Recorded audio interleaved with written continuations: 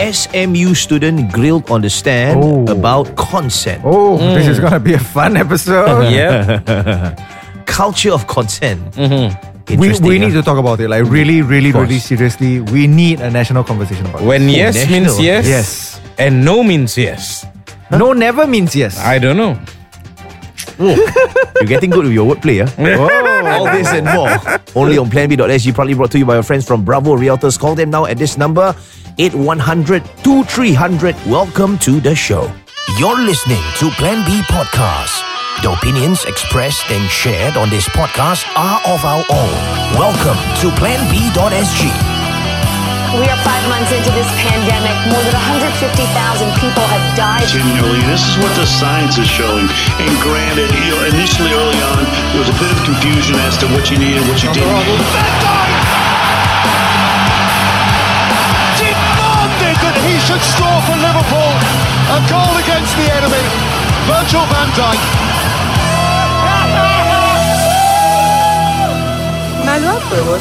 Welcome back to planb.sg. I'm Zar Ismail. And I am Darren Mark. And my name is Rahman. And we're talking about SMU. Hey. Well, so what's up with SMU? Thankfully, it's not NUS this time. Yes. Let's just get this out of the way first. But still, quite a fucked up case though. I mean, so I'm just going to read from the CNA. Okay.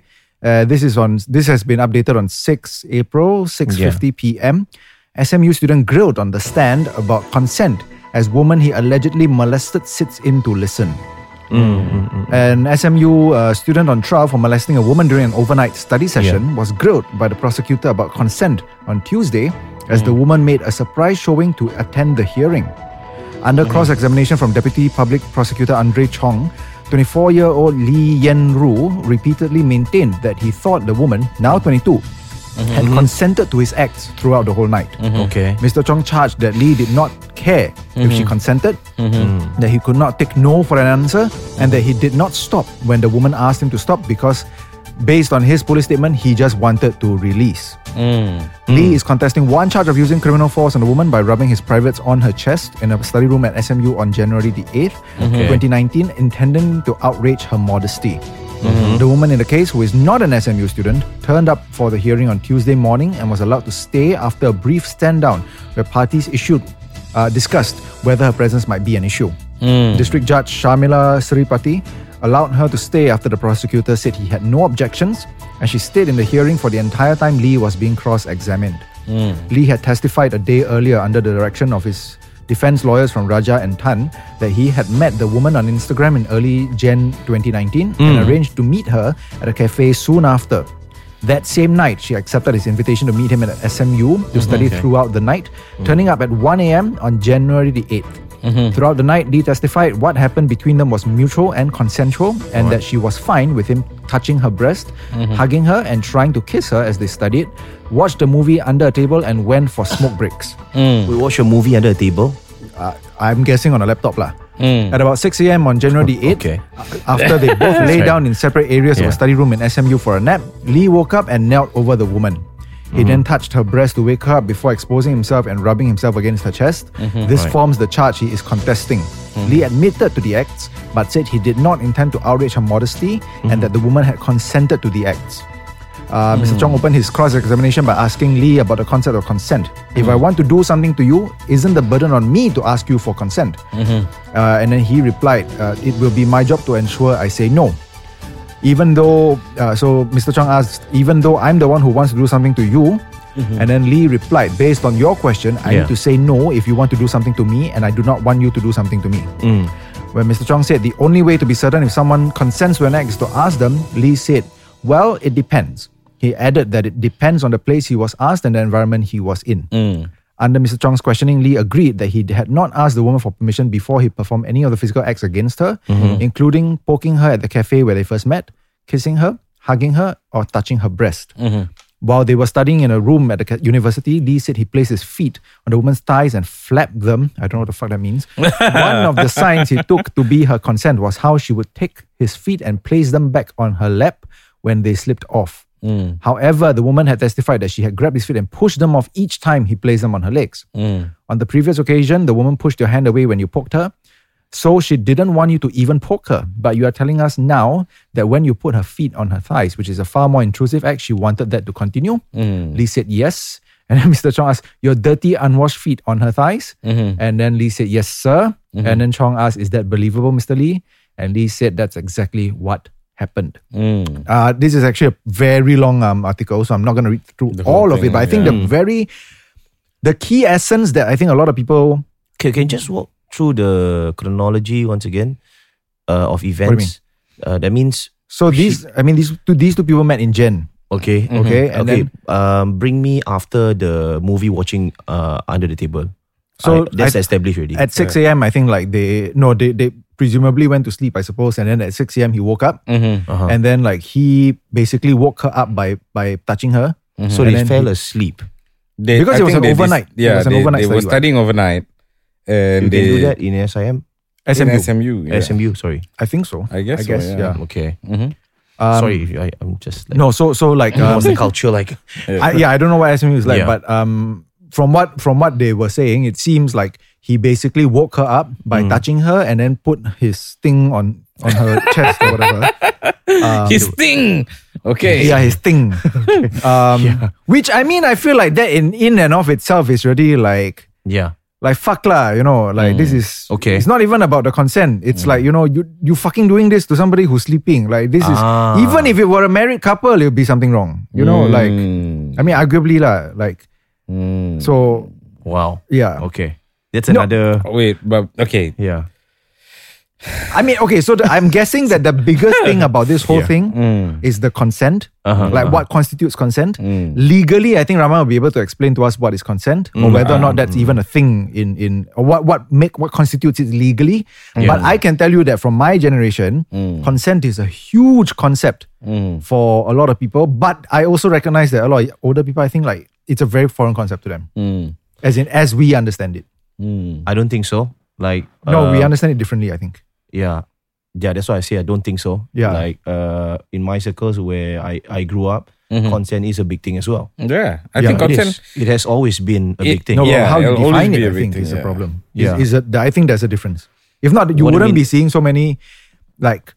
Okay, so for example... So just right? because of this particular incident, you sweepingly say No, that... I don't want to... No, so I'm going to say like, I don't think that it's Because like I feel it is a thing when we were young. Yeah. And even right now. No, of course, consent is a thing, right? That's why I say like it's about how consent is understood and how it's defined. Because like I remember that time, because quite recently, right, there was the whole thing about like marital rape. Yeah. And how immunities were lifted for that. And I think there was quite a lot of discussion, because some people were of the opinion that like if you are married already, like what is marital rape? Like you are in that sense already in an intimate bond, legally binding bond, where, like sex it should be freely available between the two of them. Okay. But, Yeah, I get where you're coming from. Yeah, and But this that in itself is a sweeping statement, right? Sex should be freely available between the two of them just because they're married.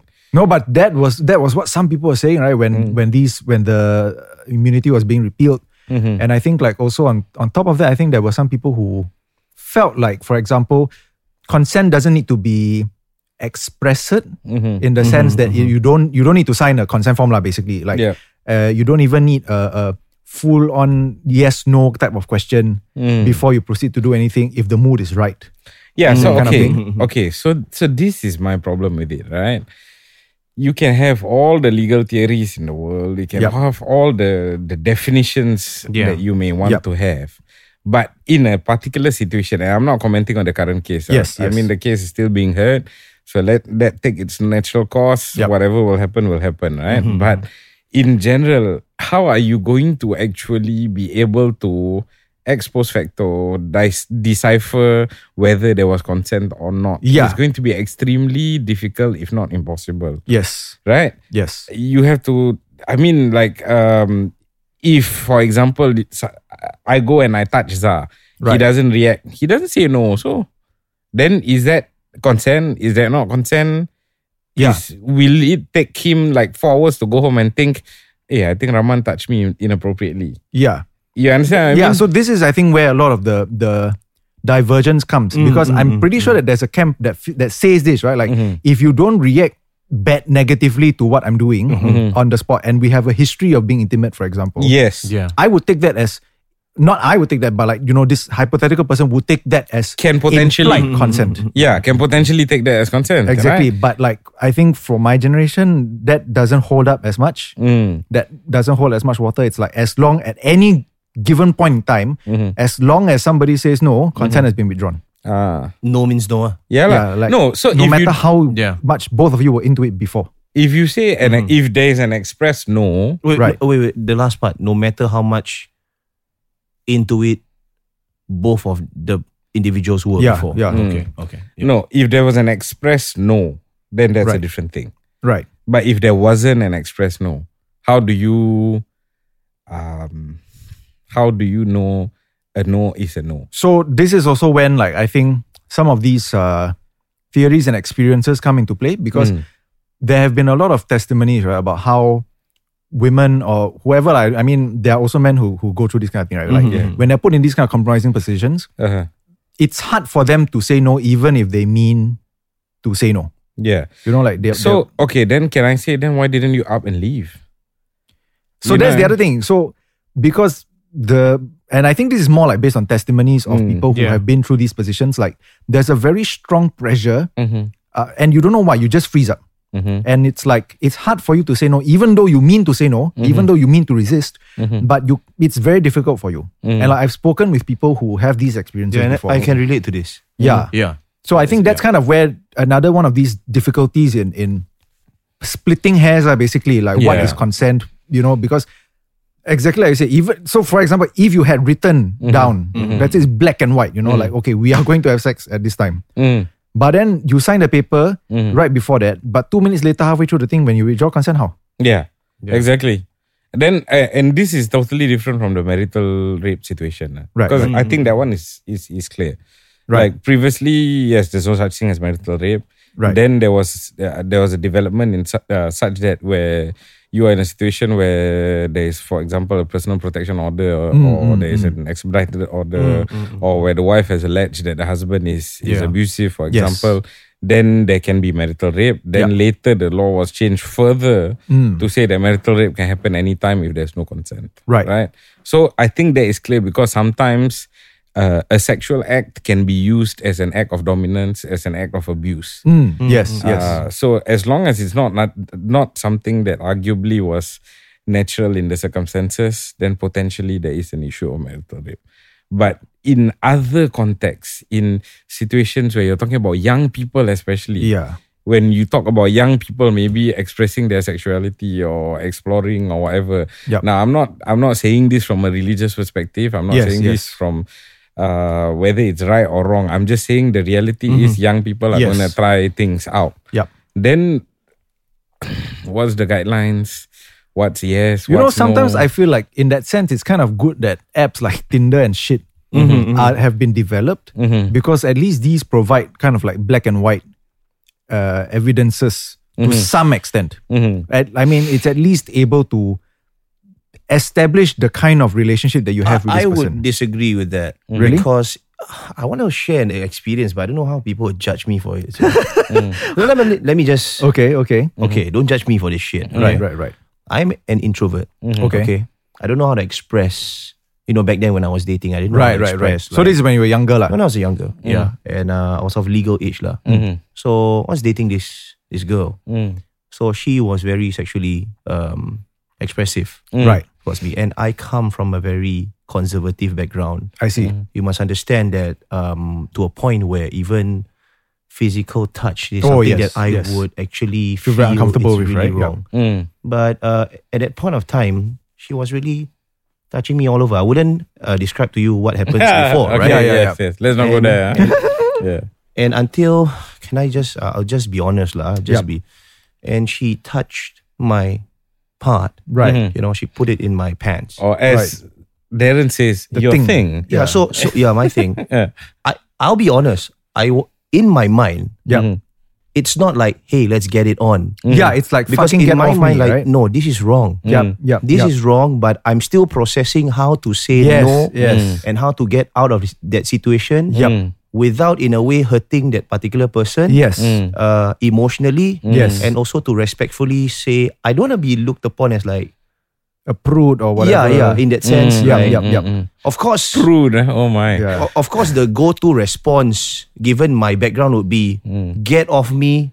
I don't need this. Yeah, but that's only easy for onlookers to say. Exactly. If you are in that position, different story. So here's the thing. She proceeded by giving me, use your imagination. Yeah. But after the experience, I didn't feel good. I felt it was wrong. I felt she shouldn't have, in a sense, force herself on me. She didn't ask for any of my consent, any verbal affirmation. None was given. So that's why I say I could relate to the argument. I can relate to the argument. So am I now a victim? I mean, you were. Of not giving consent? Can I now seek legal?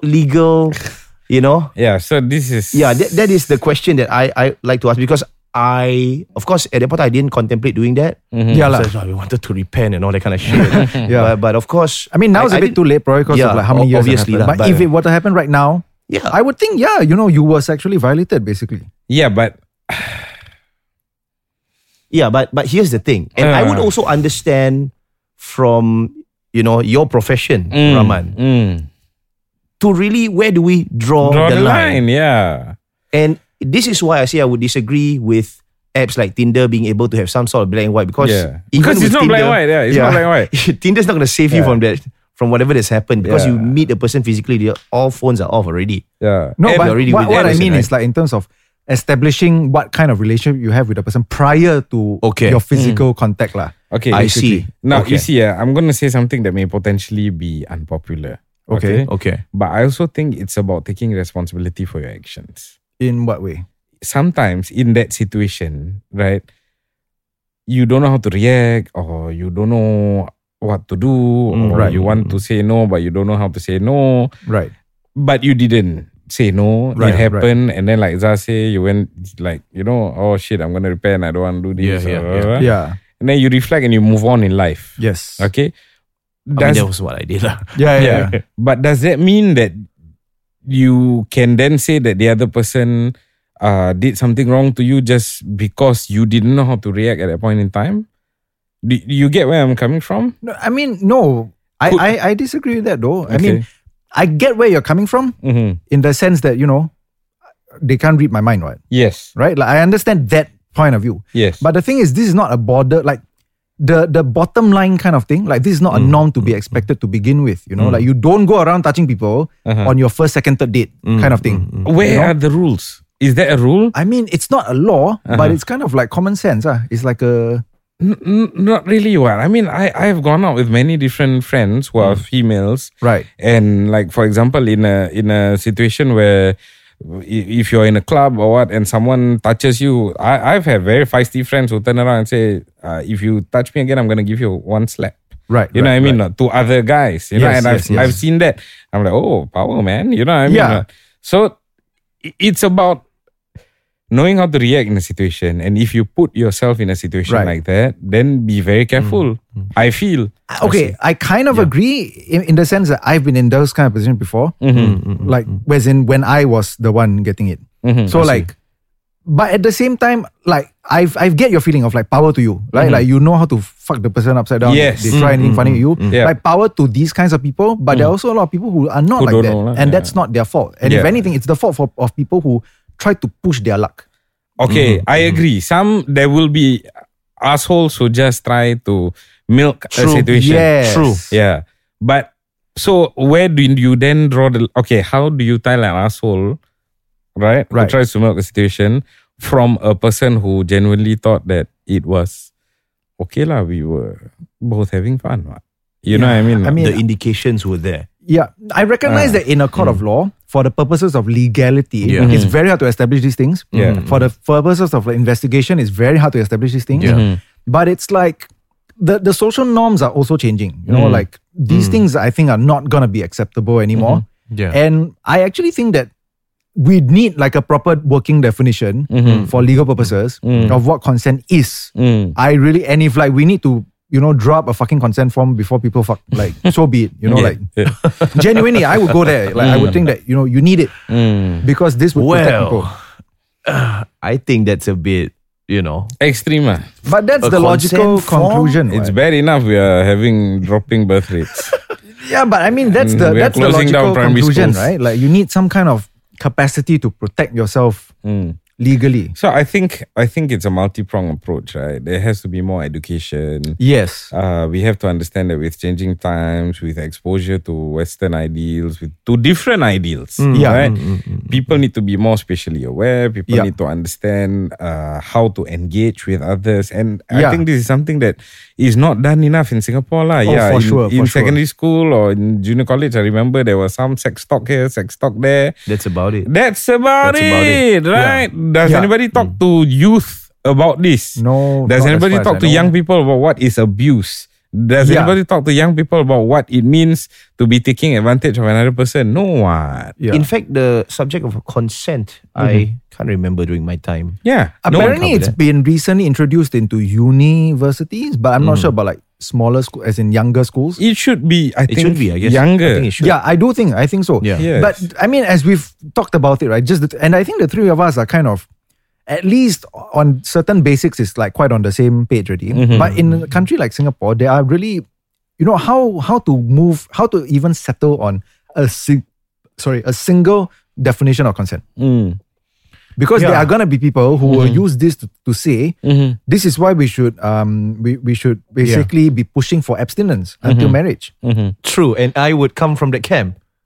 Yeah, you see, You get what I mean? so there will be, and because these kind of debates are happening in other countries, where people on one camp are saying no, but we need sex education in a sense to minimize these kind of things. We need consent to be clearly spelled out. We need our children to know what is safe to explore and in a controlled way and what is completely out of the line. Yeah. But then that gets turned into a battleground for people with different value systems to say, no, this is basically encouraging young people to accept this, basically, promiscuity, and this is all against our morals and whatever. And then it turns into a big fuck because everybody's just fighting over, something that is kind of stupid to fight over. No, I think we should. Okay, I agree. That definitely will happen, and then like things will get politicized. And, exactly. But if we can be mature about it and say, let's push aside whether what is done is right or wrong, meaning right or wrong from a moral perspective, from a religious perspective, and all that. Let's talk about being safe first. Yes. And how are we going to be safe? Okay, like if you have a partner or if you like someone, you're going out, it's just the two of you. What do you do? What's within acceptable norms? What's not acceptable? How do you check? How do you pull yourself back? I think these are things that are important to be taught young and early. But I have an idea. What?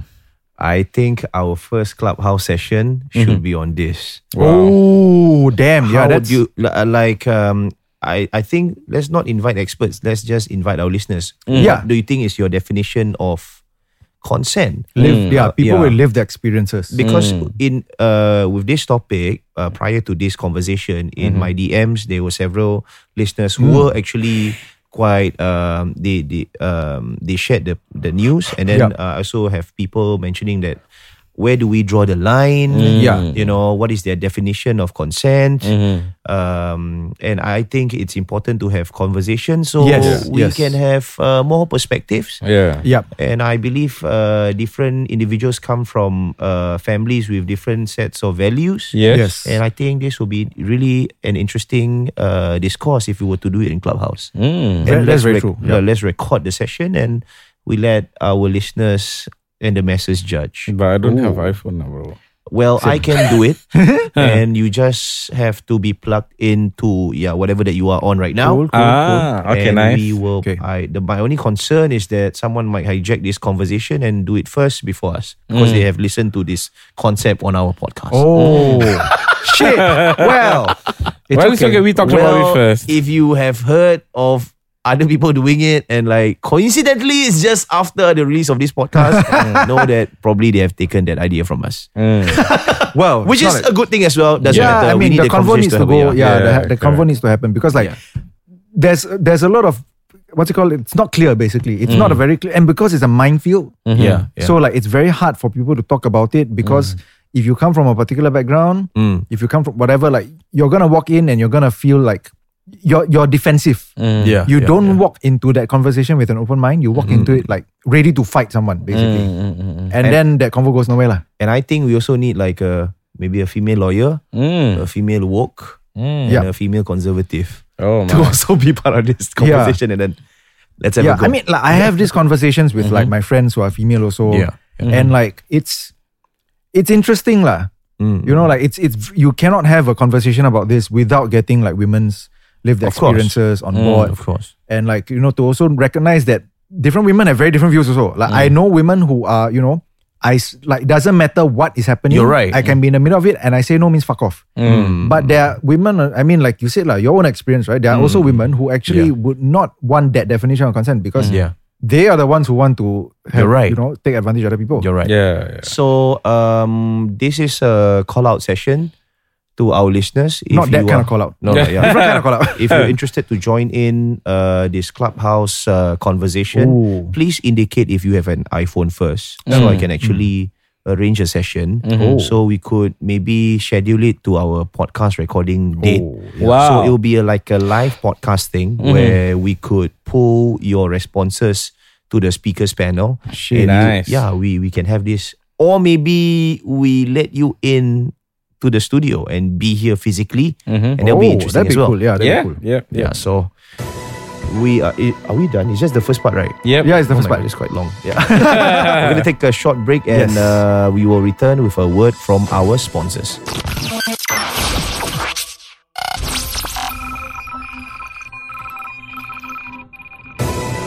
Welcome back to PlanB.sg, proudly brought to you by our friends from Bravo Realtors. You can follow them on IG and Facebook at bravorealtors.brs. It's in the copywriting right below. You can buy, sell, upgrade or rent your house with them as well. All you've got to do is to call this number. It's 8100-2300, 8100-2300.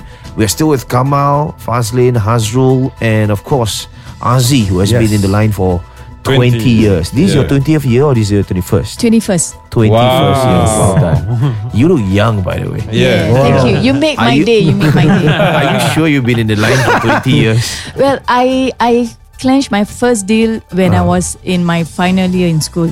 Wow. Really? Yeah. My God. Yeah. Wow, that's really... There you go. Damn, So this is your life calling, basically. You're born for this. Yeah. My gosh. So you never worked or you never had a job? That time... I mean... This is a job. No, what I mean is you never worked for anyone. You worked for yourself. That time I was in school of physiotherapy.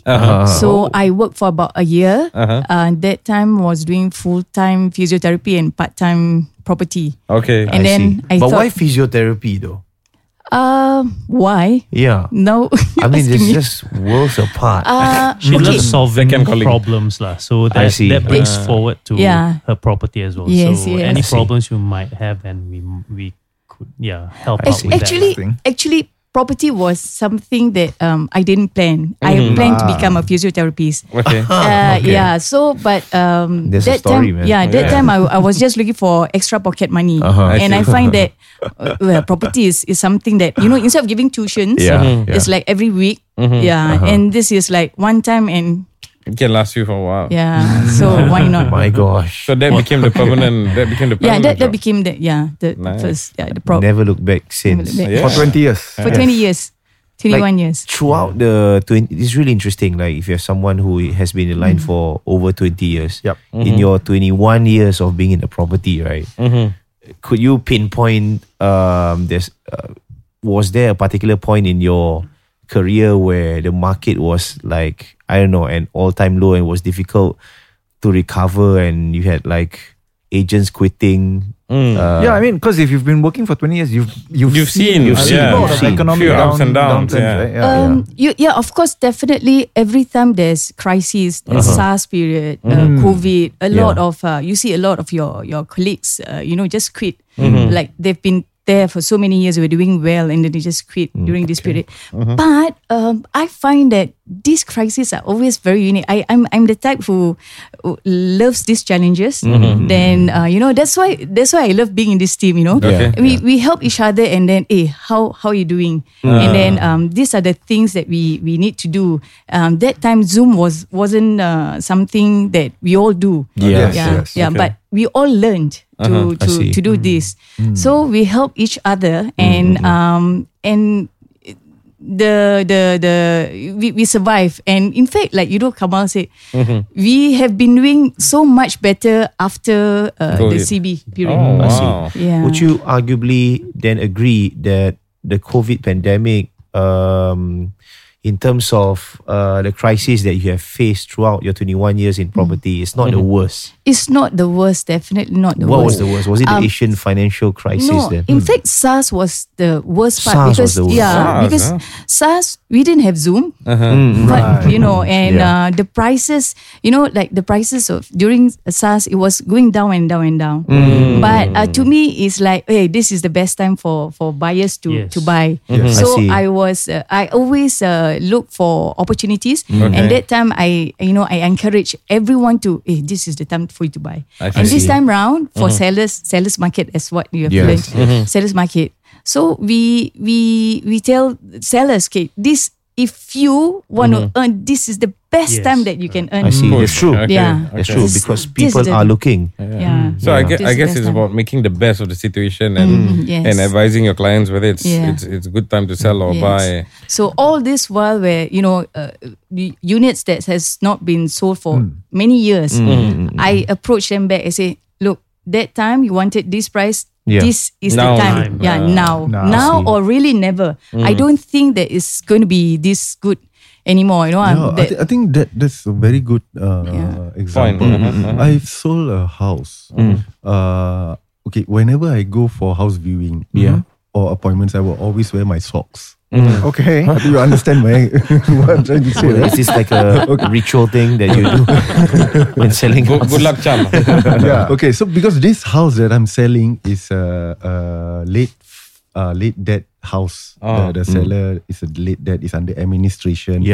So the house is really not well taken care. It was offered without viewing. Wow. Okay. So wait, it's offered without viewing? How does that Physical work? viewing. Physical viewing of the house. Before any buyer came to view, it was offered. Wow. Can you imagine? I myself, when I got this house, I don't believe that. I don't think I can sell it. I myself do not want to go inside the house. But because of the situation, right? We get an offer before the buyer came for viewing.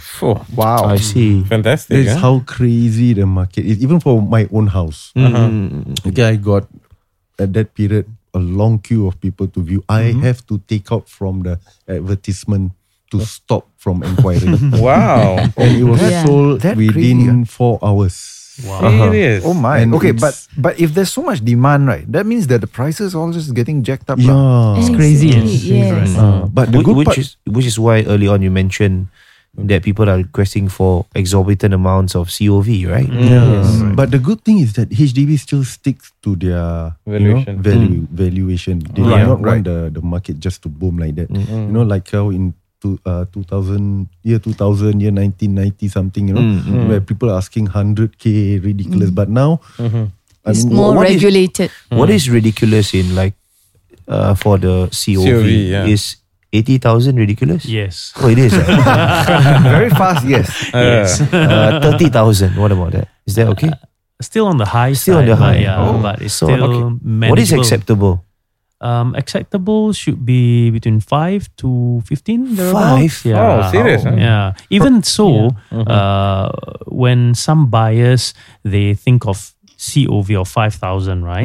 They will still think, oh no, especially first time buyers, like Kamal has said. I see. A lot of them, first time buying a house, they just got married, just started working, so they don't have a lot of cash in hand. So even 5K is still a big sum of money to them.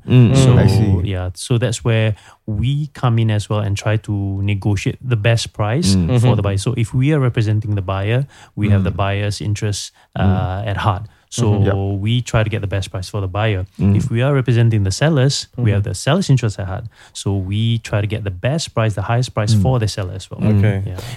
Earlier on during our off-cast sessions, you did mention about cooling measures. Yes. And they are exploring. When we mention they, specifically CEA, or is it the government? It's the government, right? It's the government. They are toying with several, I don't want to use the word toying, but it is, right? There are certain suggestions on how to implement cooling measures for the current market situation. But what are cooling measures to begin with? Cooling measures is something where, they start to regulate and control the market or the price of the house to just run like that. One example I can say, house is increasingly fast increase. But those people who are employed, right, their pay is not following. I see. So this is one of the reason if you see that they try to control the market. If not, the younger people who just started work, they cannot even afford to buy a house. So this to maintain affordability. Because I want the property bubble to burst. Because I believe there is 5 things. It's like a tap, when you want it to be big, you just turn it on or turn it off. There's 5 things that the government really control on. Is the ABSD, additional buyer stamp duty, the seller stamp duty, CPF, LTV, what's that? Loan to value. Loan to value. Another one would be the ABSD, seller stamp duty, LTV, TDSR, total debt servicing ratio. So many abbreviations, man. So these are the 5 things that the government put in place. It's like a tap. When they want it to be big, they just open it big. When you want it to small, this is how they control the market. Is that a good thing? What does that mean for governments? I think it's good because they need to keep some prices within reason, right? So that more people can continue afford housing. And Singapore is actually one of the few countries in the world where the majority of the population actually own property instead of just renting. So that balance is something that's key. Because I've heard of like other cities like Hong Kong where housing prices are just ridiculously high. And especially for HDB, right? It's supposed to be public housing, right? So it's supposed to be affordable for the citizens, right? I see. So these cooling measures actually help us as citizens to be able to afford to have a roof over our heads. So these cooling measures are already in place. Yes, it's in place since the longest. It's the longest. It's just that they just adjust. For example, for the LTV, are they just adjusted the cooling measures, or they are looking to adjust the cooling measures? There are rumors that they actually want to implement another cooling measures. This is speculative, in fact. But then again, we cannot actually verify the truth in it. But of course, we heard from the ground that some of the things which they wanted to implement probably, again, I repeat, this is speculative. They want to actually increase the minimum occupation period. That is the period where you hold the holding period where you hold your property, right? From 5 years to 7 years. These are all speculative. I see. I think to add what Rahman said, the cooling measures is in place also, not just to keep the housing affordable, but also to not to let the people overcommit financially on the properties, right? Way before this ABSD, additional buyer stamp duty, right? You have people buying 2 or 3 properties, but they can still eligible for 80% loan. Wow. Full loan. But now it's only like 40% on your next. So like now, first property, of course, you get the 75% loan. Then the second one, subsequent one will be 45% loan. But then, of course, they also put in the ABSD, additional buyer stamp duty, which is 12% for local. For second property. I see. So I guess this means that if you're trying to sell something right now, it's probably best to do it before these measures come into place, right? Yes. Like I think my colleagues, my team more like before you buy. Okay. So these measures are already in place, like what Fazlin has said. So the upcoming measures that may be introduced are the we don't know that, Arul, 7 years MOP maybe. So we don't know. We can't verify that. But these are what the government is thinking about, because the government is closely monitoring the current transaction of all the properties here right now. Rumors on the ground, right? These are rumors on the ground. Yeah. Well, if the MOP really increases to 7 years, you better sell now, man. It sucks, man. Okay, it's not about selling now. I mean, if once the rule is in, right, it's from that day. It doesn't affect the person who. So it will be retrospective. I see. Okay then. So it's important to get good advice. Yes. And of course, if you'd like to know more about what they've just discussed, all you've got to do is to give them a call. At this number, it's 8100-2300. That's 8100-2300. Or you can drop them a DM on Facebook and IG at bravorealtors.brs. That's at BRAVOREALTORS.BRS. And we're going to be taking a short break, and we will be back right after this. You know what would be nice right now? What? Goreng pisang and sambal kicap. How about goreng pisang and cheese and chocolate? Well, that's too sweet lah. With the sambal kicap, there's this heat. You know, sambal kicap, like with all of this, is kind of new. It's a new combination to me. Really? I mean, Chinese people don't eat sambal like with goreng pisang. You know, previously, it has never. This combination was never a thing. Oh, really? I think I don't know lah. Correct me if I'm wrong.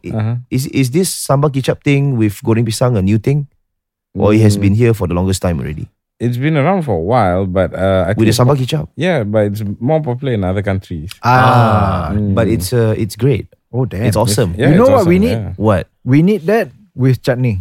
Oh. Well, I'll skip the chutney. I don't. Yeah. Why? Why goreng pisang with chutney? Actually, bro.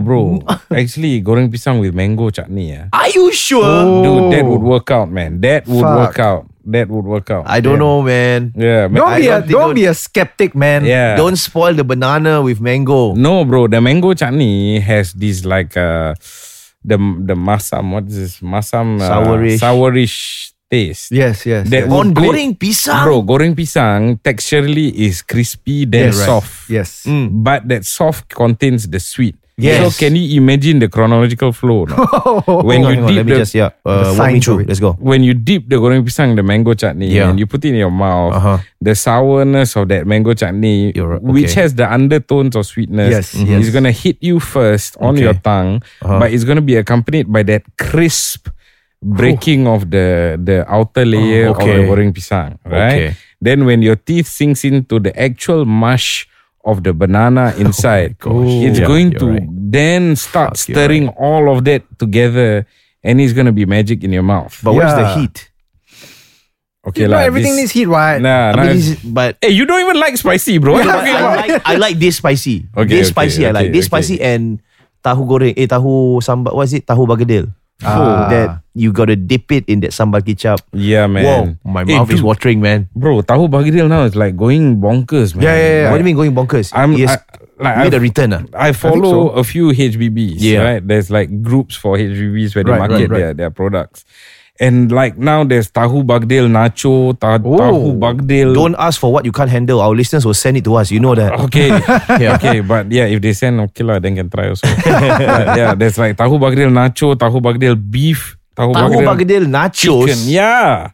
Dip in the cheese. Yeah, it's like tahu bagdil with like mincemeat and then the cheese sauce on it. This kind of innovation is what we need, man. Seriously, I am like 125% behind all of this innovation. Tahu bergedil and nachos? What? Yes, dude. I mean, you know, mama, like, I mean, I love mama food. I love pratas and everything and toast and stuff. But like sometimes the menu feels a bit stale. Okay.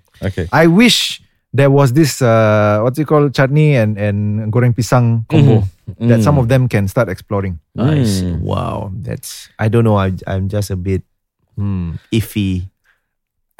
For me, I enjoy playing with flavors. You know what I mean? So it's always nice to see how different mixtures and also textures will work in exciting the palate.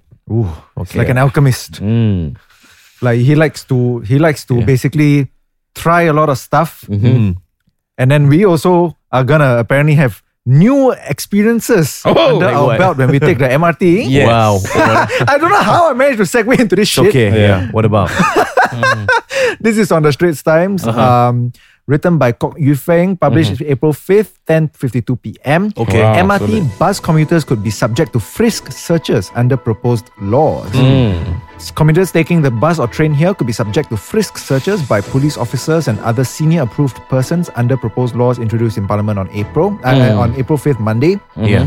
Under the Law Traffic Amendment Bill, a frisk search refers to a search conducted by quickly running one's hands over an individual's outer clothing. The bill will amend the Road Traffic Act and the Rapid Transit Systems Act to give police officers and authorized personnel broader powers to screen and search commuters. Current laws allow for searches only on bags or other items carried by commuters. The LTA said the amendments will allow security checks to be carried out at designated entrances of bus interchanges, before fare gates at MRT and LRT stations, or any part of these transport nodes. If necessary, checks can be carried out on board buses and trains. The public transport system can be an attractive target for security threats due to its vulnerability and the potential for mass casualties, the LTA said. There is a need to step up our existing security measures to stay vigilant against any potential security attacks. It added, under the proposed laws, these security checks include walking through a metal detector, passing belongings through an X-ray machine and allowing them to be inspected, as well as removing garments such as jackets, gloves, shoes or hats. They can be conducted by police officers whether or not they are in uniform, and approved persons who include employees of bus and rail operators. Of course, they must be authorized by the LTA in writing to exercise any such power under the proposed law at any bus, train, bus interchange or train station. So yeah, I guess this is... And if you refuse to comply, you may be asked to leave. Like leave the station. So you cannot take lah, basically. Okay. And in fact, if you refuse or fail to comply with requests or orders made by a police officer and a approved person without a reasonable excuse, it can constitute an offence that carries a fine of up to $1,000. Wow. So you can be frisked. I'm guessing Where's this the culture of consent? That's not... Come on, man. Like, I've been frisking, you know what, below the waist is already... No lah, but I mean, you go to airport also, sometimes people frisk you, right? Yeah. So we should start respecting people who doesn't want to be frisked. No lah. It's not about that. I mean, in the age of technology, have you ever gone into one of those machines where you just have to raise your hands and then there's this giant wee? Yeah. Bro, that, really know what that alone had a lot of controversy when it was first started, no? Really? Are you sure? The extent and depth to which things can be seen with that X-ray. Oh, serious? Oh, really? Yeah. But it's just, it doesn't feel intrusive. Right? Like it's not a person petting you down. Dude, that is much more hardcore intrusive. I know, but as in the feeling, like it's not a person petting you down. Yeah, of course, yeah. And you don't get a 3D mapping of our body shape, what? Yeah. How we do? Who tell you? Huh? I don't know. You never see the images? I've never seen. I've seen the baggage images. Yeah. Like I've stole a glance, like, oh, this is how it looks like. But I haven't seen that X-ray machine. Google it. But these are you usually see everything. You see everything. Yeah. But these are usually at airports, right? I need to be in shape. Yeah. Because I imagine these are expensive, man. Which is probably why, like, for this current thing, it's probably just gonna be like regular people doing whatever lah. Yeah. Also, I think the law is just being expanded to give them the power to do. Yeah, it's not like it's gonna happen at every single MRT or whatever. It seems to be if it's necessary in the circumstance. Yes. I mean, it's kind of, I would think that this is in response to the recent threats that did happen, right? Like we had a couple of ISA detentions. Let's not forget that. Yes. Yeah, I'm pretty sure it's something to do with this. I mean, that time Mr. Chan already said something about like, security might have to be stepped up at places of worship kind of thing. Yeah. So, I mean, who knows if this is also going to happen there. God knows lah.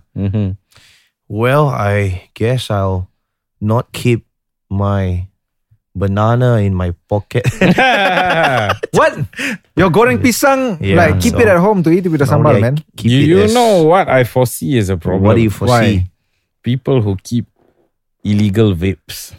Oh, that's true. Yes, that's true. Actually, I have one more concern, and I foresee this will be quite viral. Why? About if minorities were subjected to being freezed. Yes, And you'll be like, yeah lah, Malay only you freeze why the Chinese guy you never freeze? Is it because he wear the business suit then you never freeze him? I wear like this you freeze me Some people do profiling, right? Like some of these. But I don't know. I'm not gonna say it's right or wrong. I'll take any camp lah. Tracom do already. So many people but say so many things about it. I think this shit happens lah. What do you mean? What do you mean? The profiling? Yeah, I mean, I've gone to an airport before where in front of me I think I mentioned this before. Like I will share an experience after this. 3 or 4 Ang Moh in front of me, just walk through. 3 or 4 Ang Moh behind me, just walk through. I go there. Can you go put there? Check your bag. Check this. Check that. It's annoying. At the end of the day, I will respect the need for security. Yes, but it is annoying at the same time. You know. Yeah. So I have had a different experience. Really? Because when I went through the customs and the ones who are chopping like, bro, I listened to your podcast. That's awesome. Wait, hang on, bro. Bro, you see, you know who's this not? Come, let's take picture. Seriously? Power. I have that. I'm guessing this is the Malaysian checkpoint. No. The Singaporean, I cannot say much because I don't get them in trouble. Yeah. Okay. You know what was my most offensive experience? Why? What? I was suited up for a business meeting. So I was going to do a day trip, right? To Jakarta. So I entered, and I remember I was at T3 Changi Airport. Okay. And I entered the gates, right? You know, you first show your passport, you show your boarding pass. Then you enter the gates and you reach immigration, right? Yeah. Right. And if you remember T3, which seems like eons ago now, all the automated gates are on the left. For you to scan your own passport. And then all the physical checks, manual ones are manual ones are on the right. So I go in and I walk in. Then there's this Cisco officer, you know, the ones who wear the grey shirt. Okay.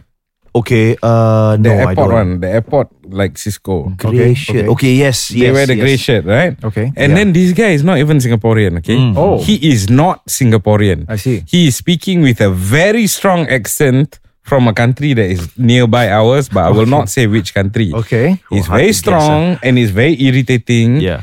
And then he shouts at me and he says, "Hey, you, go over there, go over there."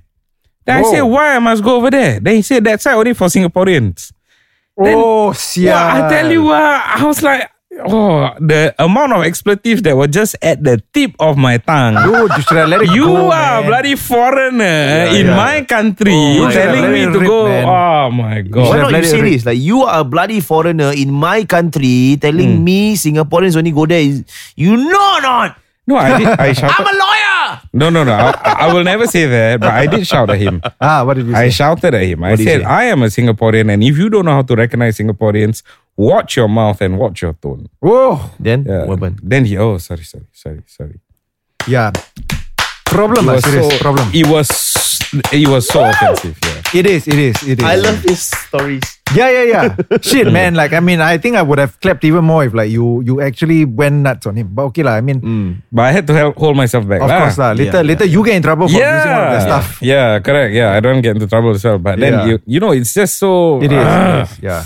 I understand. This is the problem with profiling. I mean, like on one hand, definitely, I think most people can recognize that, like, you know, especially if you know people who are in law enforcement, like you can kind of see where they're coming from, why they do that. But at the same time, like it's a very distasteful kind of practice. I understand, but at the same time, I want to be able to empathize with the law enforcement officers as well. I'll share with you, before we close. Yeah. I was at North Point a few years back, not that long ago, maybe 2 or 3 years back. Okay. Why you laugh? I was going to meet like a wedding client at a particular coffee bean in North Point. So I was walking quite fast because, I was late. You know, I wasn't walking, not really running. I was just brisk walking. And suddenly, to my surprise, like a group of 4 policemen were also were jogging behind me, trying to catch me.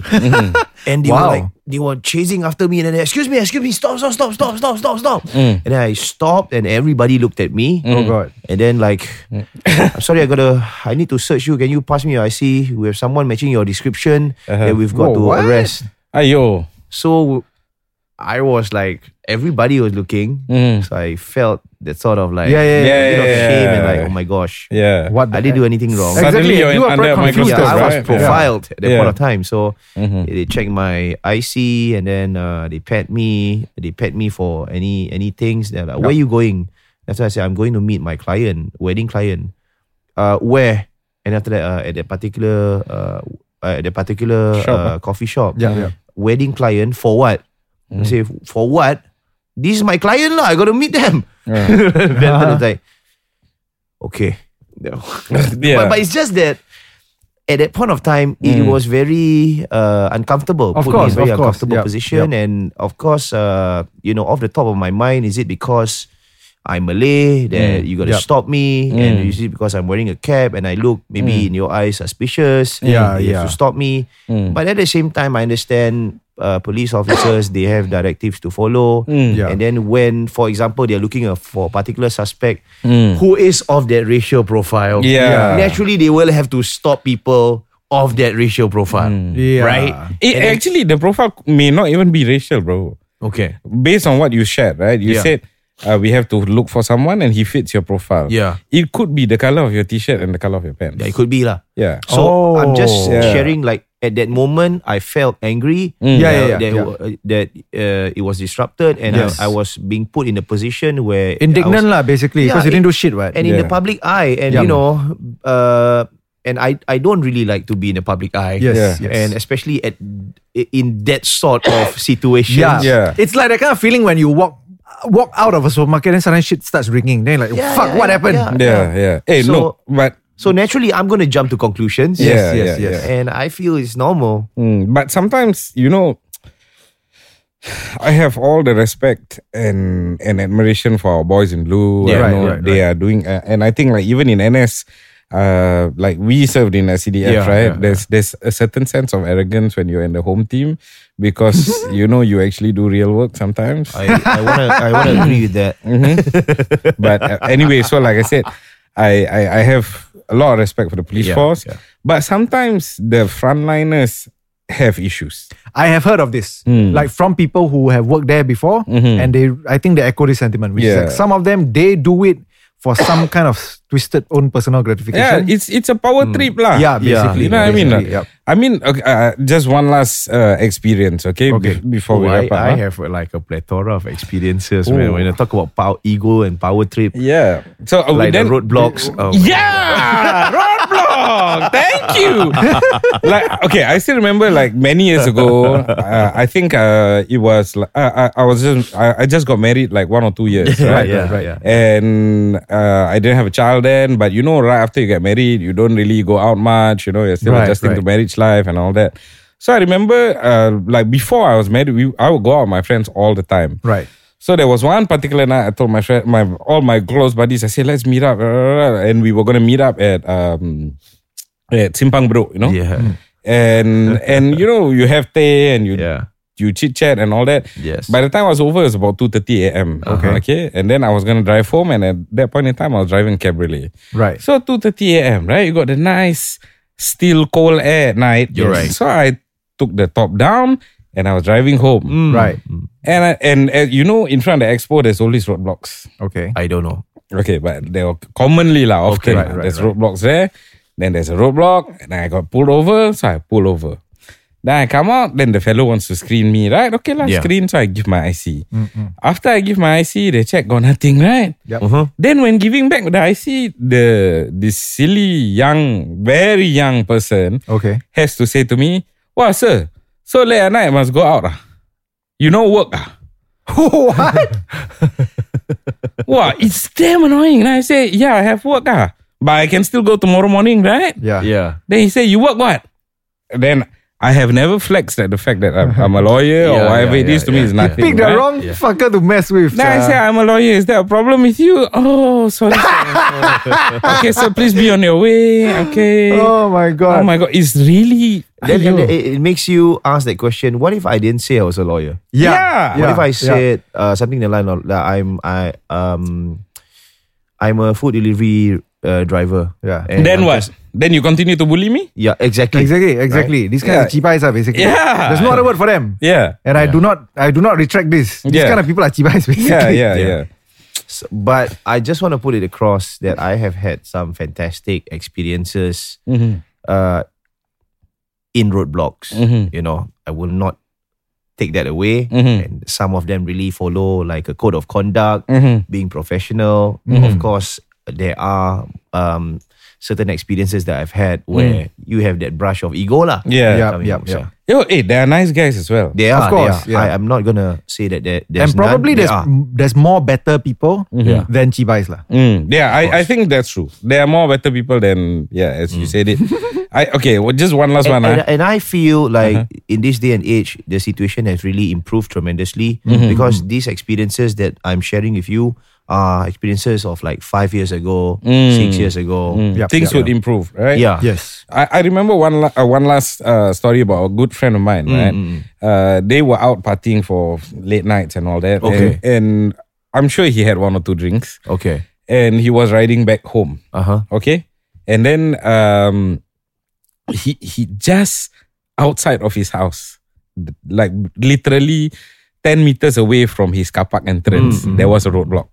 And then he got pulled over. And this guy has really ass luck, right? He will always get pulled over. Okay. So he gets pulled over. And then you have that face that is a bit smashed, but not 100% smashed. Right. And it's Pailang face. Yeah, it's already... No, smashed meaning like you've had a long night of Right. Okay. Right. So he told me, this is my friend. Hammered. Yeah, he's hammered lah, basically, right? And my friend tells me, he gets pulled over on his motorbike, and then the police officer asks for his IC. The police officer... Wait, he's riding his motorbike? Yes. But this guy can hold his alcohol. But of course, he's going to kena lah. No, but you know, when the guy took out his IC, the officer looked at his IC, looked at the address, and then looked at the car park sign, and then looked at him. And then he said, you know what? You made it this far. Just go home. Just go home. You know what I mean? Yeah. So sometimes you get those kind of nice stories as well. Yeah. Oh my God. That's wholesome shit to end the podcast with, man. But will the police officer get in trouble though for doing something like that? No. Technically, he didn't take a breathalyzer test. Oh. So until he... Because I mean, up to that point, there's no indication that he's... Yeah, he just looked smashed. He could have just been tired. What about the smell? Let's not go there. The obligation had not kicked in yet. Just want to know and establish certain things. Like in the case, let's say this officer's conduct is up for review, and then the higher powers that be mentioned, but you did smell him of alcohol, right? Why didn't you stop him? Could that be a factor to incriminate or in a sense punish that officer? It would be truly foolish for the officer to admit that he could have smelled anything. That's all I need to know. Spoken like a true lawyer. Yeah, this has been a fantastic episode, proudly brought to you by our friends from Bravo Realtors. You can call them at this number. It's 8100 2300. 8100 2300. Follow the IG and FB at bravorealtors.brs. We'll see you on the next podcast. That's right. Bye-bye.